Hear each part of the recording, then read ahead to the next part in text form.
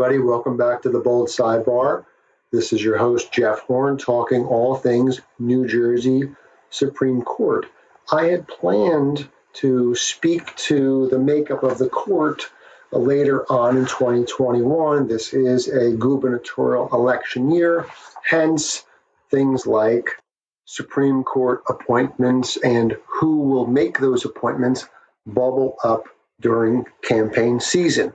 Will it be Governor Murphy getting a second term or a challenger from the Republican side getting in?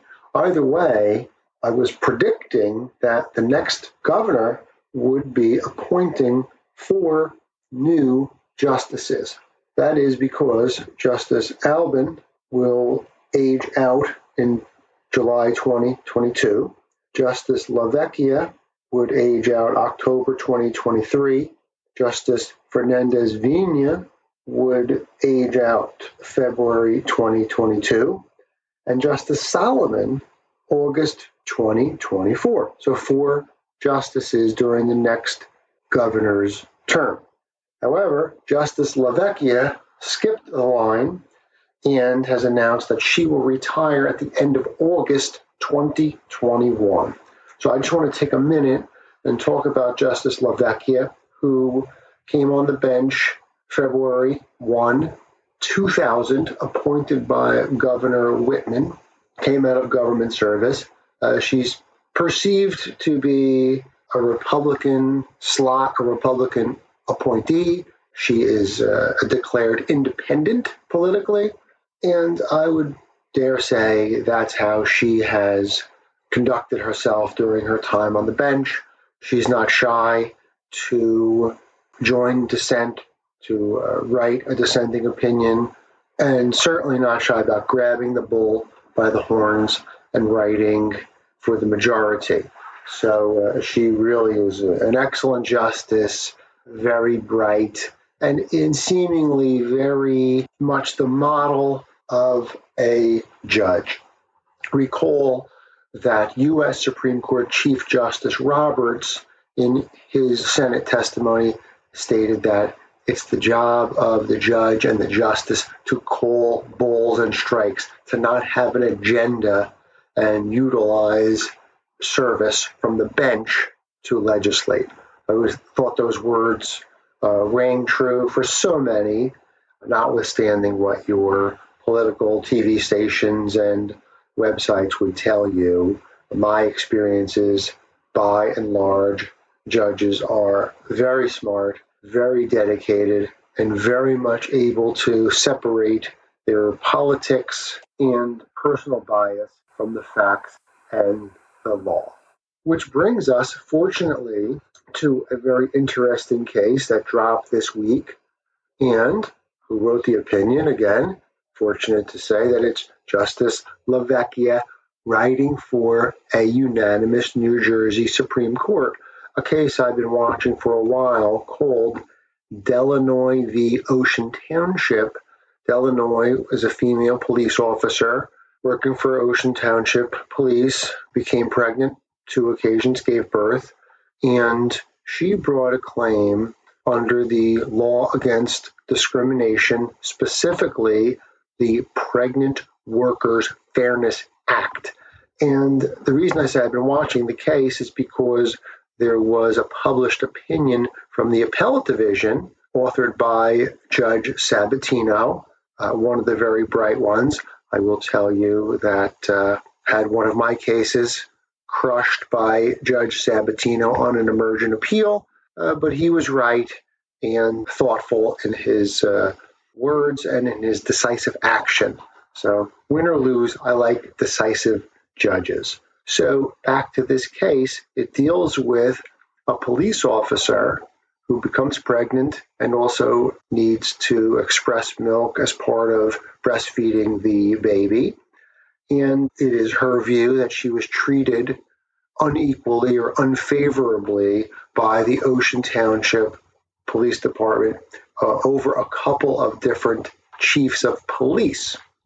This case is interesting because it's the first case that really tightens up on the Pregnant Worker Fairness Act, and the court interestingly performed multiple functions here. So, of course, it's the court's job to rule on the facts and the law and the record that comes up below. And the court did that, and I'll get to that. The court also served a number of other functions in this Delanoy case, clarifying the legislation from the bench and providing how-to advice to plaintiff's counsel, how to plead the three distinct causes of action set forth under the Pregnant Workers Fairness Act. Let's get to those three distinct causes of action. First is unfavorable or unequal treatment. So a pregnant worker is covered under a disability clause in the statutes. So for a temporary period of time, a pregnant worker is deemed to be disabled and therefore must be treated fairly and comparably to others that may have a limitation in the workplace. So in this case, I'll just jump into it. They had what they called a maternity SOP, standard operating procedure, and a light duty SOP. The light duty SOP stated that in order to go on light duty, you would have to exhaust your accumulated leave. However, the chief of police could waive that requirement. It was discretionary as to whether an officer had to exhaust all accumulated leave. The maternity SOP did not have a discretionary component. It was required that the pregnant or breastfeeding police officer exhaust all leave. So we'll get back to that in a second.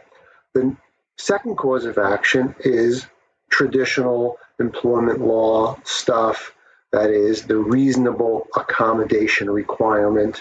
So there's a question of fact here in this case. And the third is penalization. So the law provides that the employer cannot penalize a disabled worker, in this case, pregnant or breastfeeding worker, because they sought a reasonable accommodation. So three separate causes of action. And again, the court doubles down, explaining to practitioners that you must plead these three as distinct causes of action. So in Delanoy, Judge Sabatino at the Appellate Division found that the maternity SOP violated the statute. The Supreme Court, Justice LaVecchia, characterized the maternity SOP as per se invalid and unfavorable. Hence, Delanoy wins on liability as it relates to the unfavorable or unequal treatment that she received under the maternity SOP versus the regular light duty SOP. On the remand, only causation and damages are to be presented to the jury. Cause of action number 2, reasonable accommodation.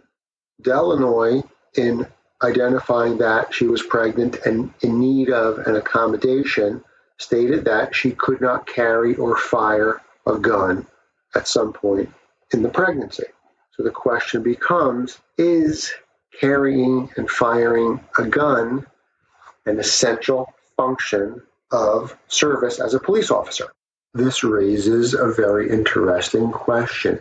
In general, sworn officers are required to have their gun on them at all times. A quick story from the Horn family. My father was a New Jersey state trooper, and I can remember my entire life, anywhere we went, including up to grandma's house, my father would go into the house, go to the tallest cabinet, and put his gun in there every single time.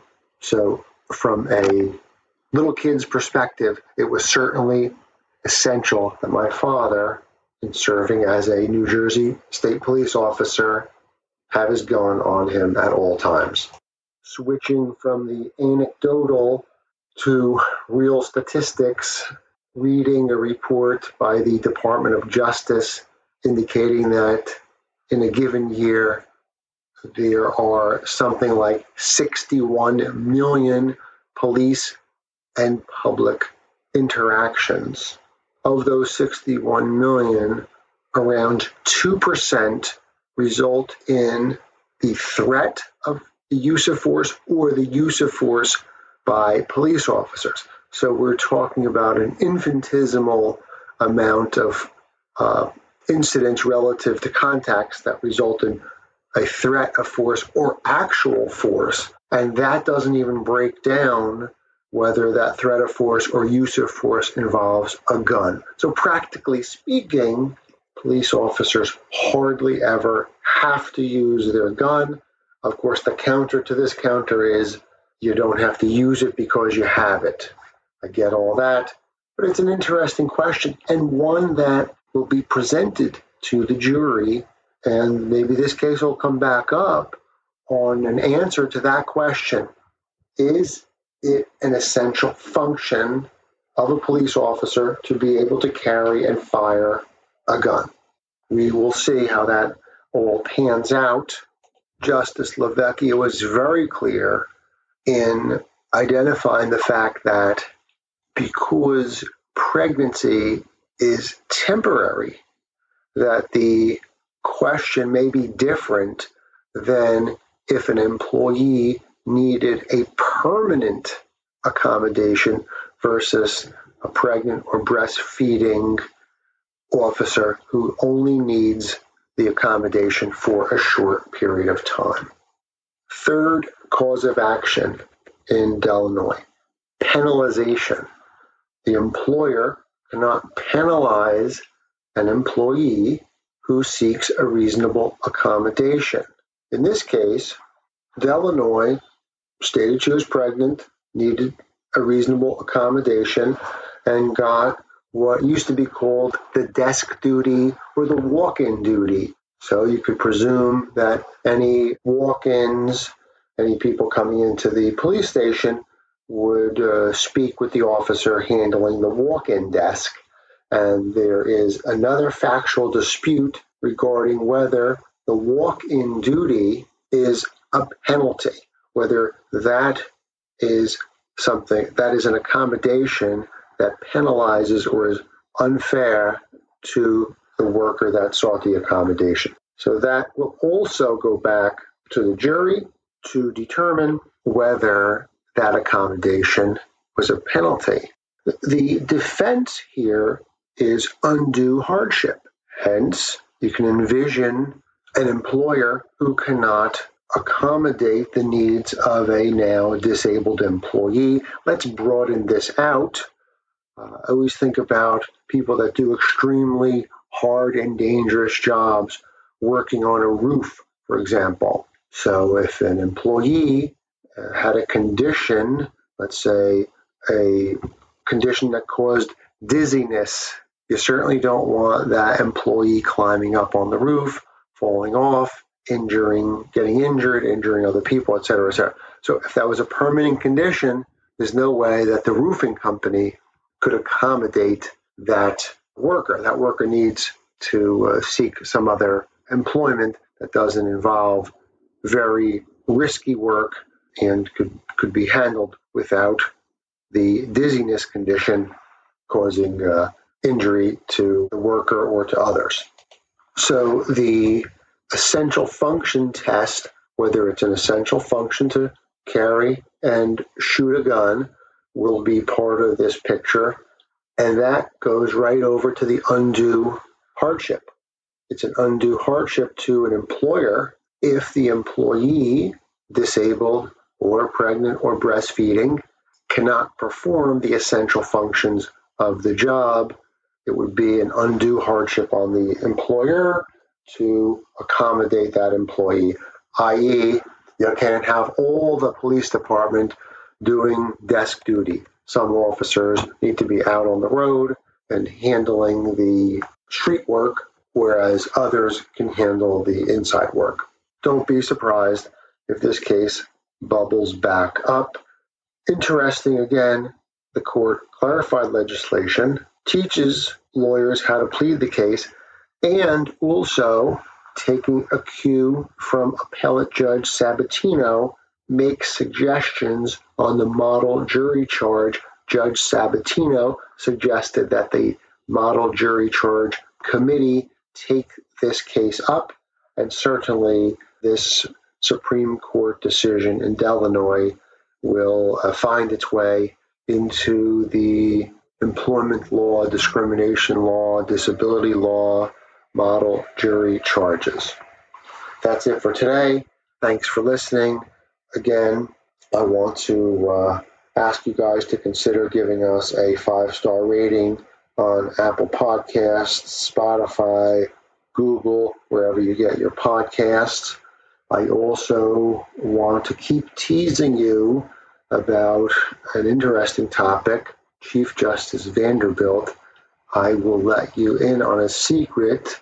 Next show should have retired Superior Court Judge Nelson Johnson, most famous as the author of the Boardwalk Empire book that turned into a fantastic TV series on HBO by the same name, Boardwalk Empire, written by Sopranos writer Terrence Winter, who, by the way, was a lawyer for about 5 minutes, quit being a lawyer, became a TV writer, and has been at that for several decades. So keep that in mind. Judge Johnson is a fantastic speaker, has told many a great tale, and I can't wait to speak with him and record our conversation. So that's it for today. Thanks so much, and check you next time on the Bold Sidebar.